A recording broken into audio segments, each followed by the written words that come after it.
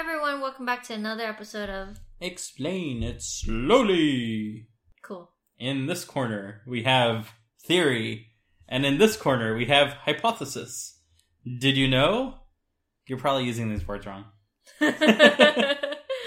No, this is like a pet peeve of mine, because it like substantiates so much misinformation as well, and that's the incorrect use of the word theory. People, perhaps because they did not have a scientific education, tend to think that theory is something that is up for questioning, and is not necessarily like backed by any evidence. And this is where I hopefully teach everyone listening to maybe try to use the word hypothesis a bit more. And I am 100% guilty of using these words wrong, and I think you are as well, right? I don't know. Like, how many times have you said theory without meaning theory? None. Because None. I don't theorize. You don't theorize much. Okay, so maybe it's just me. I'm a simpleton. I don't overthink things. Yeah. But like even down to things like, oh, the theory of evolution is up for grabs. It's like, no, there's evidence for the theory of evolution. And when there is evidence for something, and there's strong evidence for it, we can use the word theory to come up with a reasoning that matches that evidence. And the theory of evolution is one such reasoning that matches the fossil record evidence that shows both in living and ancient fossils that we are all life is kind of related to one another, and yada yada. We're not going to talk about evolution here, but that's what a theory means. Whereas a hypothesis is something that you come up with before you gather any evidence. You want to basically say, hey, I think that paper can only be folded 12 times. And this is my hypothesis. And therefore, you try to come up with an experiment that can prove or disprove that hypothesis.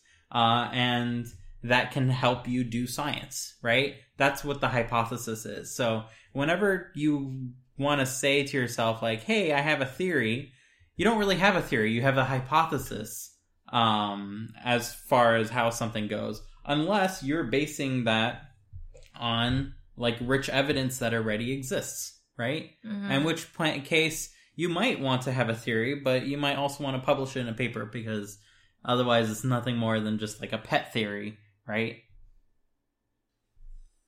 Hey, I was saving that grain of rice for later. This is what happens when you're a new parent. Stuff sticks to you, and it ain't even the baby stuff yet. Oh, I have some sauce here in my shirt as well. Yum. That's it about your rant about theory and hypothesis? Yeah, basically. Instead of saying like, hey, I have a theory, just say, hey, I have a hypothesis. And when someone tells you, hey, I have a theory, like, correct them. Let them know that the correct word to use is hypothesis, unless they're doing science, at which point they can maybe have a theory. Like, I'm not saying it's bad to have theories. I'm just saying, like, let's use the right term for the right thing. So if you're doing science, you can have a theory, meaning like your science is already completed, like you already have evidence to back up your hypothesis, so therefore it's a theory? Not necessarily. There's no therefore it's a theory. But if you have a mountain of evidence that points to something and no contrary evidence, you can build up a theory to explain that evidence. Okay. Does that make sense? Yeah. And a theory at that point can only either exist and be widely accepted as true, or be disproven with new evidence that goes contrary to that theory.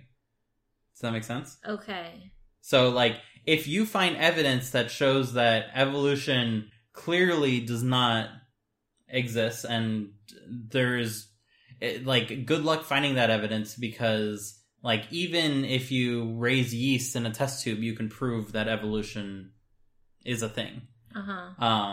Like the whole selective pressures and all that. So, if you can find unilateral proof that is not the case, then you can disprove a theory, but it is exceptionally rare to do so. So that's why there's very few theories. There's the theory of evolution, there's the Big Bang Theory, and as far as common knowledge goes, there's not too many more. So a theory then is something that is proven to be true? It's something that's substantiated by evidence. And that is true. In that it's true. But it's not proven. Okay. Because you can't prove anything. So it's still waiting to be disproven. Yeah, it's considered true until disproven. Until proven wrong. Yeah, until proven guilty. The theory of innocence. No.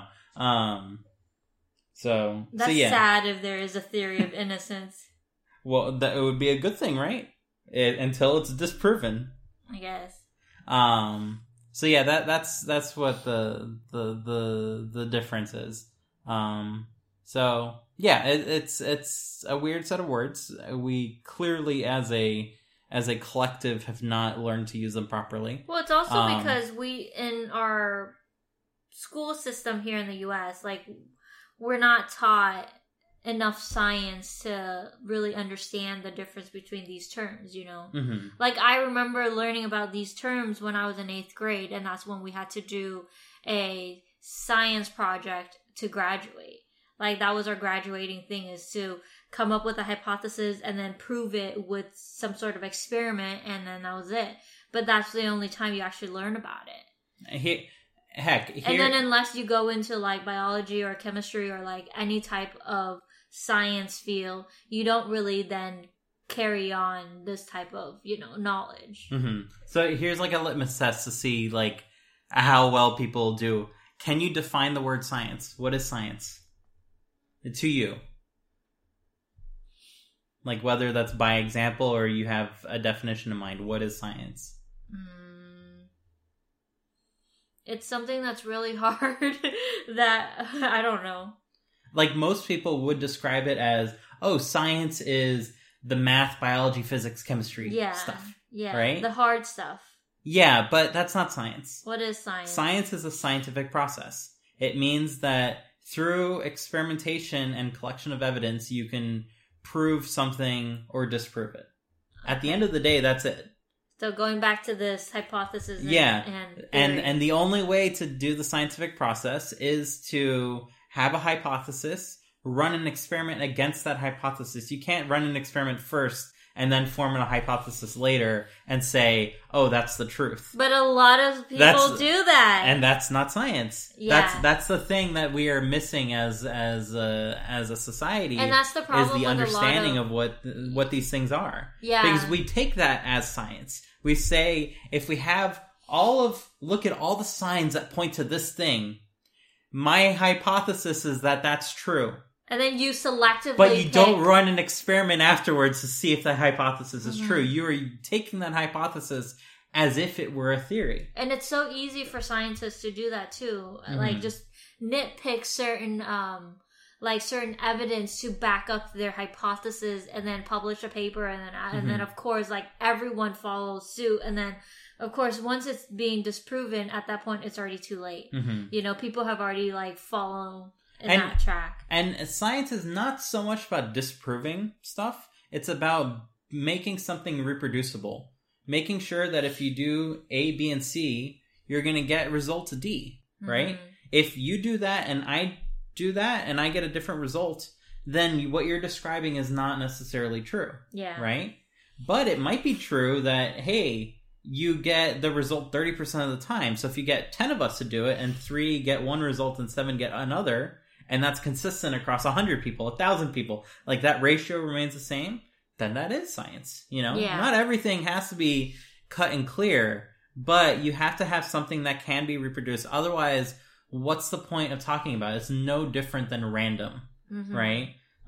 So that's like the clear thing. And I want to encourage everyone to think about these things in your life that you hold like so true, and think about, hey, are they reproducible in any way to the point that if someone else were to do these same things, they could get them too? Because then that means you have something real, right?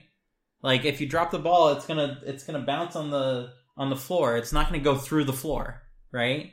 That floor is real. That ball is real. But if you claim, hey, I dropped the ball and it went through the floor and no one else can reproduce that, then what you have is not something that's useful. It might have happened to you once. You're the only person in the world that it happened to. Well, but you can't do anything with that, if right? you're on a second level of a house and that wood and that level is like so brittle, you can drop a bowling ball and it will probably go through. So that's proven. Well, that's the scientific process. How sure are you that that's going to happen? You know, right. How rotted does that wood need to be? Because it has to be pretty rotted for a bowling ball to go through. Otherwise, guess what? A bowling ball bounces. Oh, does it? Yeah. Okay, yeah, I guess, yeah. So, yeah. Anyways, the rant's over. Scientific process. Quite interesting. I'm going to eat this grain of rice now. No, don't eat that grain of rice. It's so gross. Oh my god. I mean, sorry, not oh my god. It's like, oh my gosh. Oh, someone else's god. Oh, someone else's god. Yeah, I made that up. Thanks for listening, everyone. Bye.